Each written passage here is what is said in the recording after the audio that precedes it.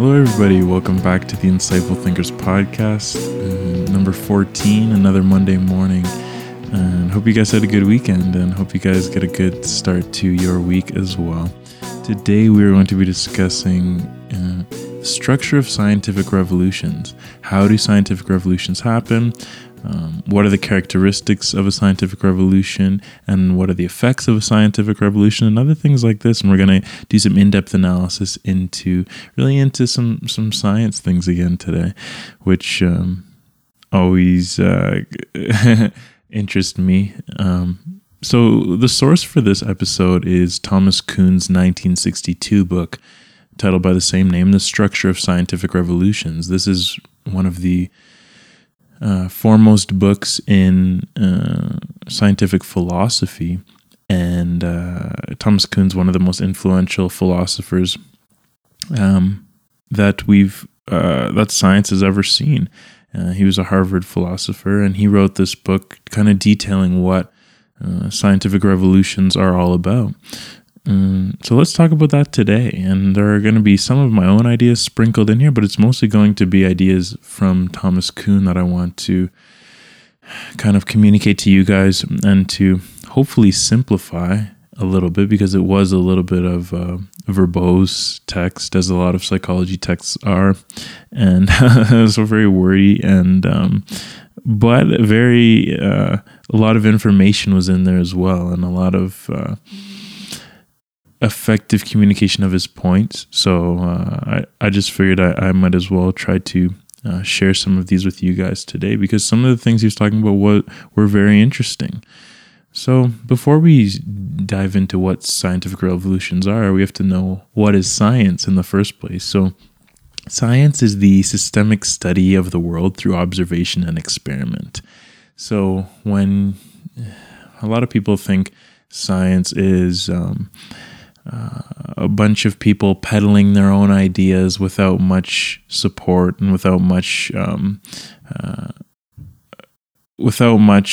kind of content there, and they're just trying to peddle their own hypotheses and theories. And there is a little bit of that, but that can't, even though there is some of that, it still needs to have some kind of a foundation to it and some kind of a meat to it when scientists create scientific papers. Scientific papers are meant to inform, not to entertain. There's no creativity really involved in scientific writing, for better or for worse. And for science, it seems to be for better, because scientific writing is not about, it is about creating things, but it's not about trying to use special language. You have to be succinct. You have to be to the point. There's no ambiguous language really in scientific writing. It's not a stream of consciousness. There's no type of poetry. There's no there's nothing like that. It's not abstract thinking. It's concrete thought that is developed through experimentation, and all the references in there are not your own ideas. They're references and ideas from other publications to support your paper. So it's a very objective field, is basically what I'm trying to communicate to you guys. The scientific method, how do we create these scientific papers in the first place? Well, it starts with an observation, and then you have a hypothesis, which is a proposed explanation made on the basis of limited evidence. Then you have an experiment to test your hypothesis and to test your question of, is this the way things are? And then you analyze your data, and then you make a conclusion. And this conclusion either supports or refutes your hypothesis. And if it refutes your hypothesis, you reconstruct your hypothesis, and you indicate in the discussion of your scientific study what changes could be made in future experiments to maybe test your idea in a better way, or to essentially to test the idea in a better way, or to test another idea, or different experiments that could eventually support the hypothesis that you initially tested in this experiment. So I hope that gave you guys a decent overview of what science is. Now, what is a scientific revolution? Here is this thing we have called science, where there are a lot of established principles and theories based on the backs of a lot of brilliant researchers. But how do paradigm shifts happen? How do revolutions happen to change what we know as science? So scientific revolution, what is this? So scientific revolution are developmental episodes in which an older paradigm is replaced by an incompatible new one.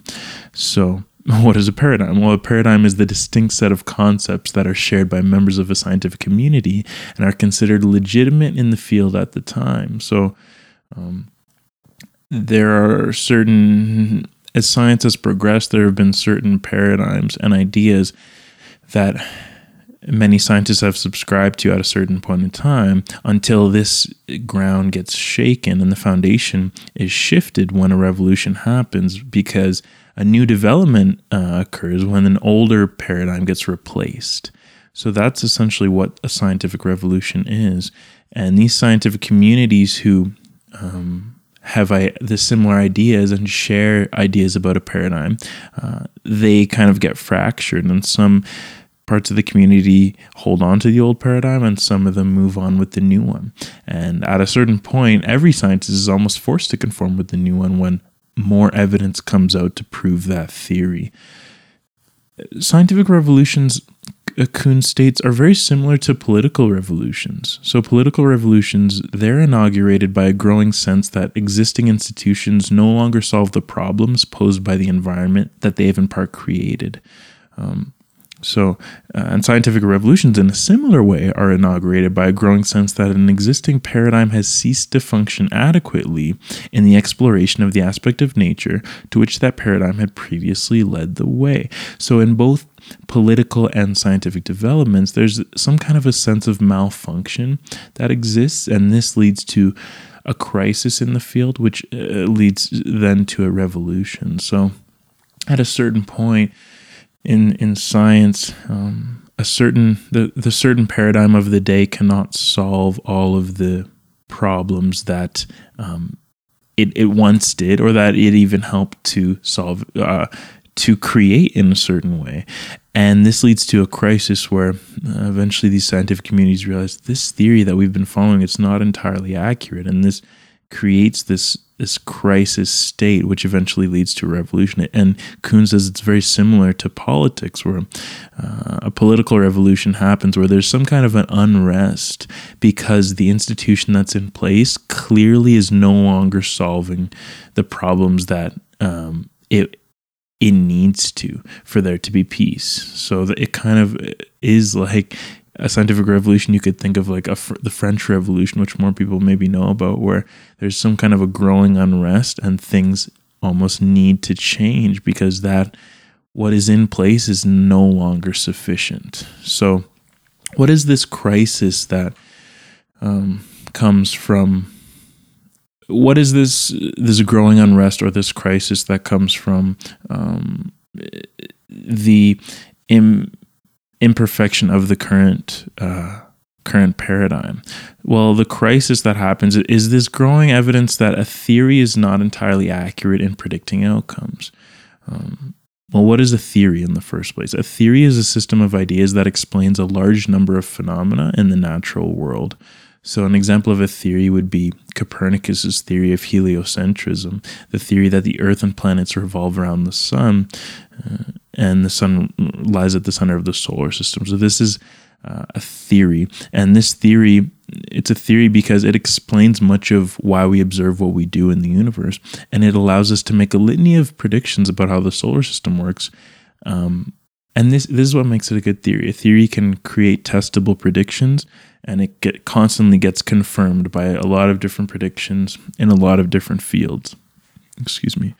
And but when a theory like this is not working, is no longer working, crisis arises.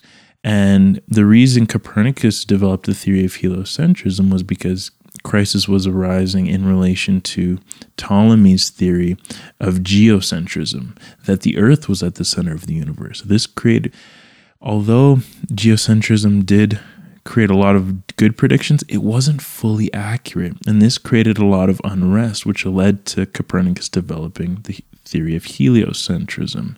So the crisis is like a prerequisite to the scientific revolution, where there's this growing evidence that the theory we're using right now is not quite accurate in predicting outcomes. And that causes a lot of unrest in the people, just like political revolutions that happen, like the French Revolution. There's some kind of a growing unrest that leads to a scientific revolution, is what Kuhn was trying to get across in this book. So another prerequisite to scientific revolutions, along with this crisis state, is there's a proliferation of versions of a theory, or the constant tinkering of a theory to achieve desired experimental results. So when this crisis is arising, when scientific communities are realizing that this theory is not fully accurate, they tinker with the theory and they make small changes, and there's a proliferation of different versions of the theory, and it's all spawning from this imperfect ability for the first theory to do its job. So, for instance, astronomers attempted to eliminate each newly discovered discrepancy in the Ptolemaic theory by making constant adjustments in its underlying mathematics. The Ptolemaic theory was the theory of geocentrism, that the Earth was the center of the universe, and it actually did a pretty good job in making a lot of predictions about where stars were going to be, where different things were going to be at different times, but it wasn't quite right. So this caused a lot of tinkering by other scientists in the mathematics, and proliferations of the theory were made, and version 1, version 2, and these are signs that the theory wasn't quite right. And So this is really a prerequisite to the revolution. When you see a lot of proliferations of a certain theory, and they tinker with it to achieve the desired experimental results.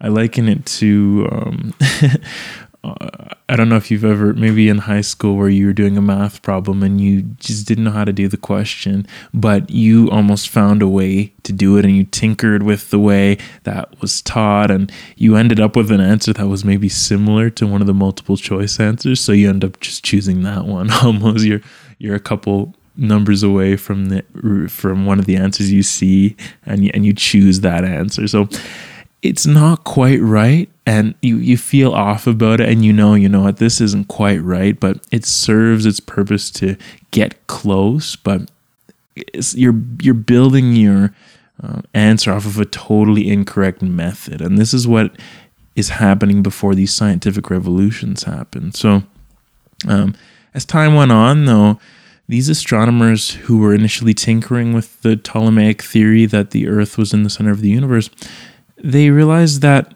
a discrepancy corrected in one place was likely to show up in another. So they were almost taking a step forward and 2 steps back in certain ways. And although they were making changes that, now it works with this experiment, but then with another experiment, it totally threw everything off. By the early 16th century, then, an increasing number of Europe's best astronomers were finally recognizing that this astronomical paradigm was failing in application even to problems that it was built to solve in the first place. And this is the type of recognition that was the prerequisite to Copernicus's development of heliocentrism. So Kuhn really is getting into the weeds of how scientific revolutions arise. So it's really this crisis state due to the theory not solving what it needs to solve or predicting what it needs to predict, and this proliferation of a lot of different theories and tinkering. And these are signs that something new is going to arise that actually is right. And heliocentrism ended up being that thing compared to Ptolemy's geocentrism. What are some characteristics of the works that trigger scientific revolution? So, for instance, what are the characteristics of Copernicus's work? I don't actually know what it was called, but the work that where he proposed heliocentrism. What makes these works unique? Or Newton's Principia Mathematica, I believe it was called, where he talked about the theory of gravity and totally made a groundbreaking change and a revolution on his own. So what is it about these works that causes a revolution? Well, these works, the work is sufficiently unprecedented to attract an enduring group of adherents away from the competing modes of scientific activity. So the work is powerful enough that it attracts a lot of people, and it can be a revolution if scientists don't hop on the bandwagon. So that's one thing. It's so unprecedented that people end up subscribing to it rather than the old one. The work is sufficiently open-ended to leave all sorts of problems for the redefined group of practitioners to resolve. So it is a scientific revolution cannot come from a work that is closed-ended, where you might read it and say, oh, that's kind of cool, that's different, but how does it predict new things? How does it apply to different disciplines? If it can't do that, it can't trigger a revolution. The work also resolves some outstanding and generally recognized problem that can be met in no other way. So, for instance, when you go to Copernicus's heliocentrism, there was really no other way to resolve Ptolemy's errors than to totally shift the thinking in science at the time, so that you couldn't just tinker with a theory that had the Earth at the center of the universe. Your predictions might always be kind of close, but they were never going to be exact because you're just looking at the universe in the wrong way. So Copernicus came up with a solution that there was really no other way to fix Ptolemy's system rather than to totally shift it and say, no, the sun is at the center and the planets revolve around that. So that's another characteristic of these revolutionary works. The problem can't be resolved in any other way.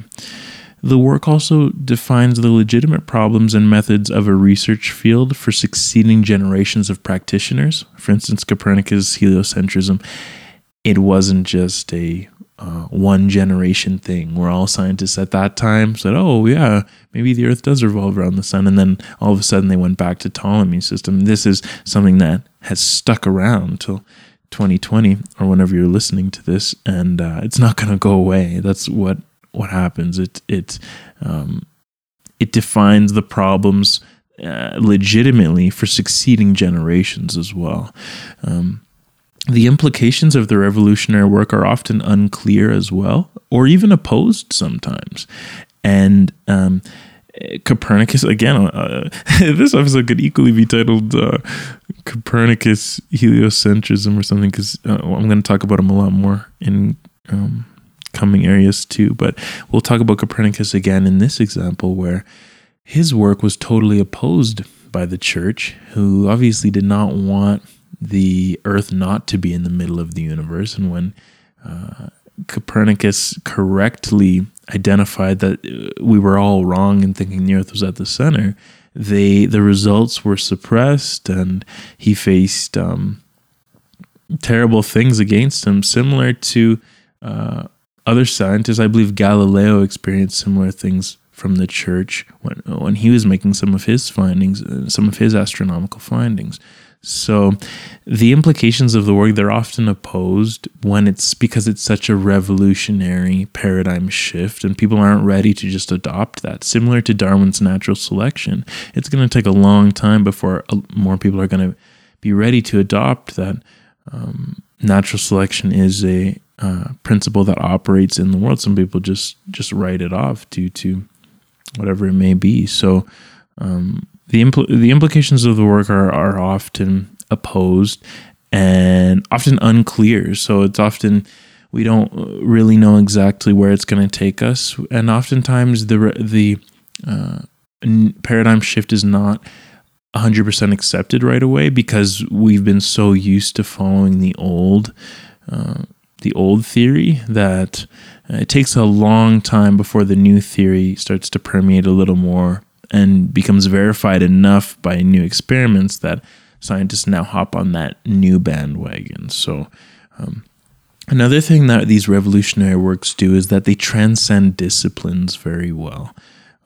So, for instance, if there was no X, there could be no Y. They're very influential. Think about Sigmund Freud's ideas about the unconscious mind and how the unconscious mind operated. Before that, nobody really thought about the unconscious mind, and people only thought about how we operated as conscious beings. And although his theory And it's hard to even call it a theory because it didn't really even generate many testable hypotheses, but it was very influential, and it did create a revolution, and it totally spawned new fields in psychology, subdisciplines.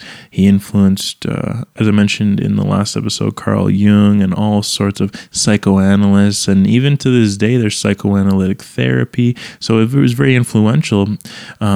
And he influenced other disciplines, as I mentioned. So surrealism actually was a movement in modern art that what they tried to do is they tried to paint pictures without thinking. And this was directly related to Freud's ideas about the unconscious mind. And they tried to paint, for instance, Salvador Dali, he painted kind of as if from a dream, and a lot of his paintings, they look very dreamlike. They don't make a lot of sense. And this comes from Freud's ideas about dreams and the unconscious, and he basically spawned surrealism. So if there was no Freud, there would be no surrealism. And that's another characteristic of these influential works and influential people, is that their work transcends disciplines. You look at Newton's gravitational theory as well. He made so many predictions and transcended just about every discipline. You look at physics, engineering, mathematics, architecture, they all use principles from Newton. So these are the characteristics of scientific revolutions. Now, what are some things that revolutions do not necessarily do, or that works that create revolutions do not necessarily have? Well, revolutions do not necessarily come from a theory that is more accurate than the previous one. So there's a good example of the pendulum and the falling versus a falling stone. So before Galileo, a pendulum was looked at as a falling stone due to Aristotelian mathematics and dynamics. Aristotle, he thought of a pendulum as a falling stone, and he created essentially no mathematical principles that described it in its constant pendulum motion. But once it was looked at in a different way by Galileo, more predictions could then be made based on his new mathematics that he created. So the idea is that although the pendulum can just as accurately be described as a falling stone, and Aristotle's predictions in mathematics did still work, the revolution happened only after Galileo looked at it as a pendulum, because the new idea could generate more predictions of similar events. So the idea that the revolution happens not necessarily because this new idea made more accurate predictions or was more accurate, but just because it creates more possible options for science to go into the future. So once Galileo looked at it as a pendulum, then more predictions could be made about similar events. So, for instance, from the properties of the pendulum that Galileo gleaned, he derived arguments for the independence of weight and rate of fall, as well as for the relationship between vertical height and terminal velocity of motions down inclined planes. So once he thought of it in a different way, it was just as accurate as Aristotle looking at it as a falling stone, but by looking at it as a pendulum, now there could be way more ideas by other scientists in the future. And that's what can make people hop onto the new bandwagon. Not necessarily because he was more accurate, but because it created a lot more new predictions. Look at the example of the Ptolemaic theory versus the Copernican theory. As we've mentioned, where Ptolemy, it was that the Earth was in the center of the universe, and Copernicus was that the Earth revolves around the sun. So Copernicus's theory, it actually wasn't much more accurate or any simpler really than Ptolemy's, and it did not lead directly to any improvement in the calendar even. So really, you might wonder, if Copernicus' theory wasn't even that much more accurate, why did that become the new theory? Why didn't we just stick with Ptolemy's? Well, part of the reasons were due to the crisis we talked about and the unrest where Ptolemy wasn't quite right. But Copernicus didn't seem to be much more right initially after he proposed heliocentrism either. Well, you might ask, so why does the paradigm shift even happen if the new theory is often hardly more accurate? Well, what happens is that evidence is eventually drawn from other parts of the field and also from other fields. So the new paradigm shows that it permits the prediction of phenomena that had been unsuspected while the old one was used. So even though Copernicus' theory wasn't even much more accurate, what it basically just did was similar to what Galileo's thinking of the falling stone as a pendulum did. It basically allows prediction of more phenomena that had been originally unsuspected if you used Ptolemy's theory. Ptolemy's theory kind of constrained thinking and it couldn't really predict much new stuff. But once you switched to heliocentrism by Copernicus, now everything started to make a lot more sense, even though it wasn't even much more accurate in predicting motions of the Earth and things like this. So Koons has an interesting thing. He says, kind of talking about this idea that the new theory often isn't much more accurate than the initial one. He says, if a new candidate for a paradigm had to be judged based only upon relative problem-solving ability, the sciences would experience very few major revolutions. So if it was all about new theories creating more accurate things, we wouldn't really have any new revolutions. It's not about it being more accurate. It's about it generating more predictions and for more areas to now coexist better with this new theory and make a little bit more sense. So in sum, almost the same events and predictions are often made from the new theory, but the new theory simply allows things to be looked at in a totally different way and for more phenomena to be observed. And because the new paradigm is often not necessarily more accurate than the previous one, scientific revolutions do not always happen immediately after a groundbreaking work. So because it may not be much more accurate, this is why there's a little bit of a lag before the new paradigm gets accepted. So in the case of Copernicus, again, it wasn't until almost a century later when Kepler's tables were shown to work more sufficiently with the Copernican system when many astronomers finally converted to Copernicanism. So often it takes a little while for other groundbreaking experiments to happen that support this new paradigm when that paradigm finally starts to become accepted. Also, you look at the wave theory of light. So the wave theory of light actually wasn't even as successful as the corpuscular theory in resolving the polarization effects that were a principal cause of the optical crisis. It wasn't until later, in a similar way, that experiments from other fields proved it to be true, shifting the paradigm in physics. There's often a little bit of lag, and you got to give the theory some time to generate new experiments and for new experimenters to come and test the theory when it finally starts to be accepted by more people. So Darwin has a great quote about this, and he showed a lot of foresight with this quote, talking about his own theory of natural selection. And he says, although I am fully convinced of the truth of the views given in this volume, he talks about, I believe, On the Origin of Species, his landmark work. He says, I by no means expect to convince experienced naturalists whose minds are stocked with a multitude of facts all viewed during a long course of years from a point of view directly opposite to mine. But I look with confidence to the future, to young and rising naturalists who will be able to view both sides of the question with impartiality. So he shows a lot of foresight, showing this idea that he doesn't expect that his ideas are going to be accepted right away, but maybe in 1, 2, 3, 4, 5, 6 generations, people are going to start to finally assume his theory, which has proved to be the correct theory in biology. Not without its flaws, and it took a little bit of manipulation, and I guess that's a little bit scary because we did just talk about how one of the first things that happens when a revolution is on the way is that there's a crisis and there's modulating of a theory. The difference with natural selection, though, is that these modulations only built upon Darwin's original ideas rather than totally tinker with the underlying principles of it. But who knows? You never know. Give it 100, 200, 300 years. Who knows if there's going to be a serious revolution in biology that will actually explain even more. Darwin's natural selection just explains how this difference between survival and reproduction happens, and how exactly life exists, and how competition eventually leads to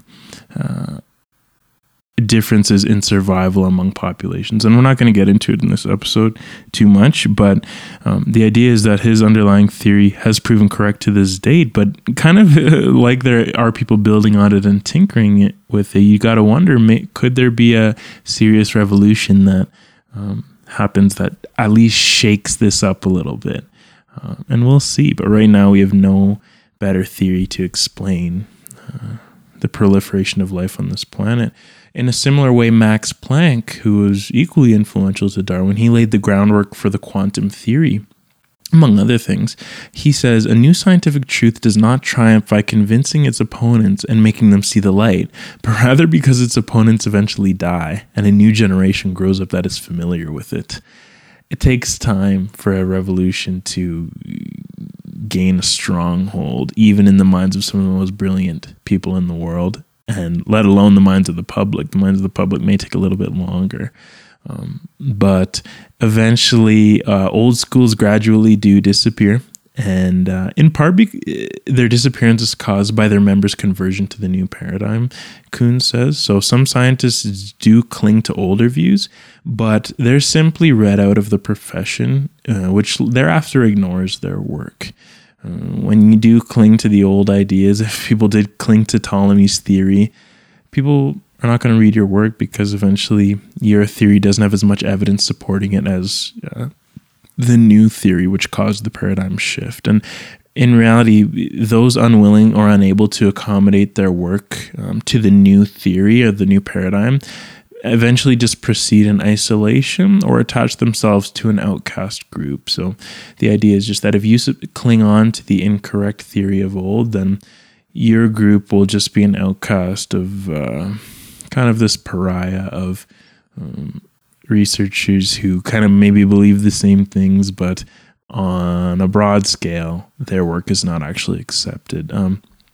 One thing that about scientific revolutions, though, as incredible as they are to getting us closer to what we think is absolute truth, what we have to understand is that we have a bias to the principles of the day and what is true today. But what is true today may not be true tomorrow. And by tomorrow, I mean maybe even as soon as 50 years down the road, with the proliferation of technology, you never know how fast these new revolutions are going to occur. But just the idea that we have to understand that scientific revolutions do not always produce absolute truth. And even if it's supported by a lot of experiments, and for all the experiments that support natural selection or the theory of gravity and all these things like this, they eventually can be superimposed or superseded by something new. So I'll quote directly from Kuhn here because he puts it in such an eloquent way. He says,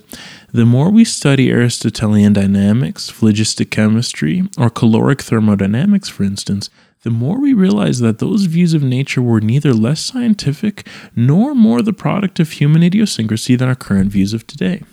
If these out-of-date beliefs are to be called myths, then myths can be produced by the same sorts of methods that lead to scientific knowledge. If, on the other hand, they are to be called science, then science has included bodies of belief quite incompatible with the ones we hold today. Out-of-date revolutions, then, are not necessarily unscientific, just because they have been discarded. He's just saying the idea that at one time we did believe in Aristotelian dynamics. At one time we did believe in Ptolemy's theory, and we thought, oh, that's got to be the truth. That's got to be the way things work. But eventually they get superseded and they become almost mythical in a way.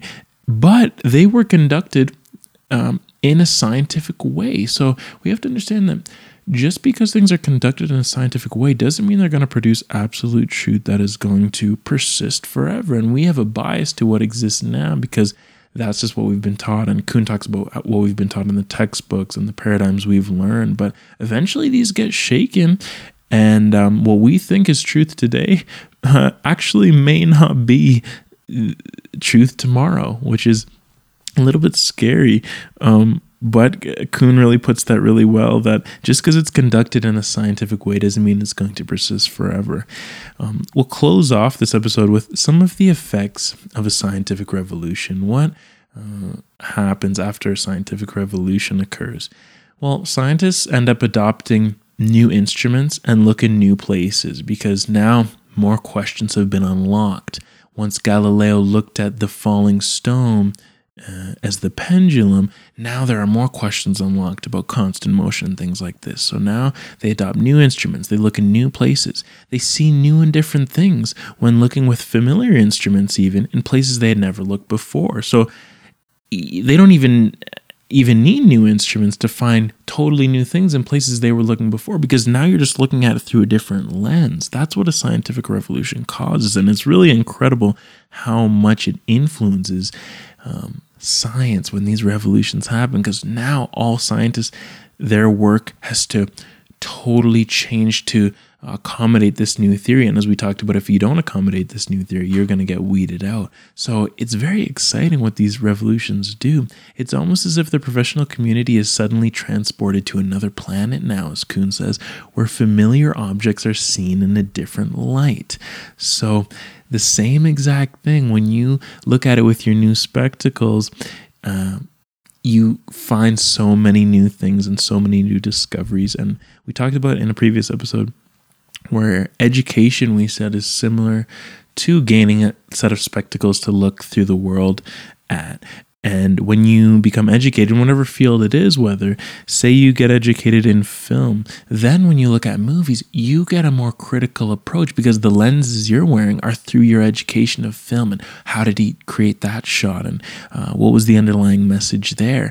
Whereas someone who has no education in film may not look at that movie in the same way. They just might think, oh, that was a good movie, that was fun. But you may be seeing totally different things. Similar to a way where if you have an education in science, you look at say it's biology, you look at life in a different way. You look at a lot of different things in a different way, whereas people who don't have that education don't really see the world through that lens. So that's what these revolutions do. They create a new lens for people to look at the world through. The scientist who embraces a new paradigm is like someone wearing inverted lenses, as Thomas Kuhn says. The scientist conforms to the same constellation of objects and nevertheless finds them transformed in many of their details. You're looking at the same exact things, but now these things are totally transformed just due to the paradigm shift that happened. That's the structure of scientific revolutions.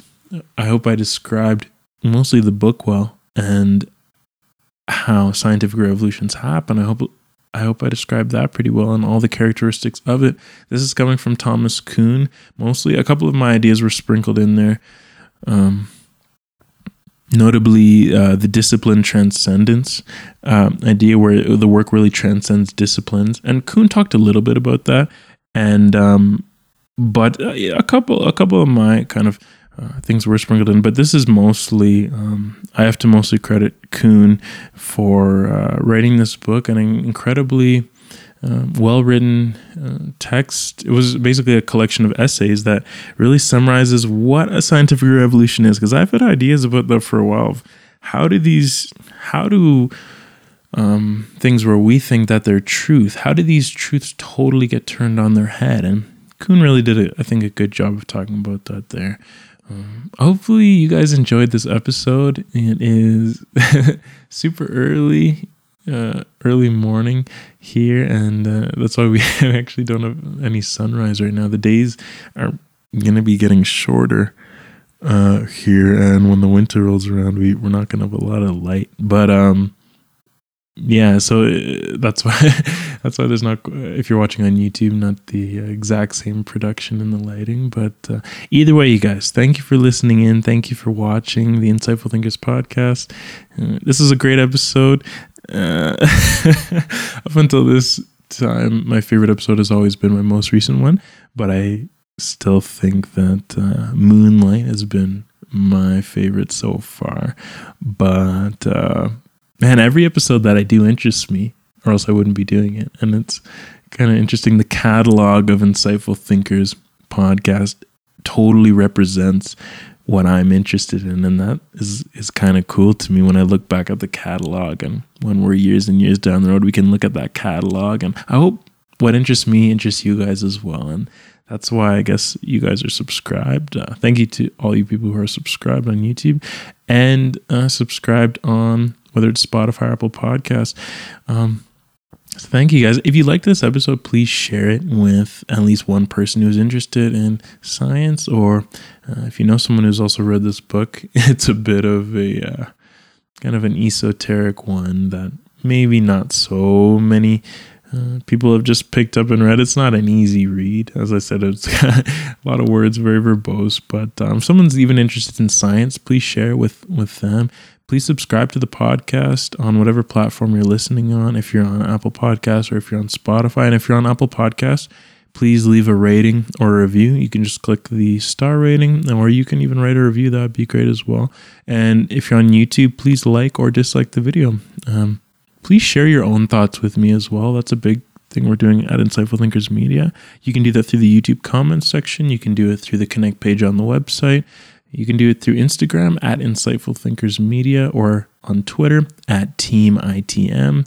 And if you happen to be on the website, feel free to check out the blog posts for poems and other articles. And finally, if you want to join the monthly ITP video conference call, you can support the podcast on Patreon, you guys. But in the end, whatever you guys do, just listening and watching is always plenty. And I'm always grateful for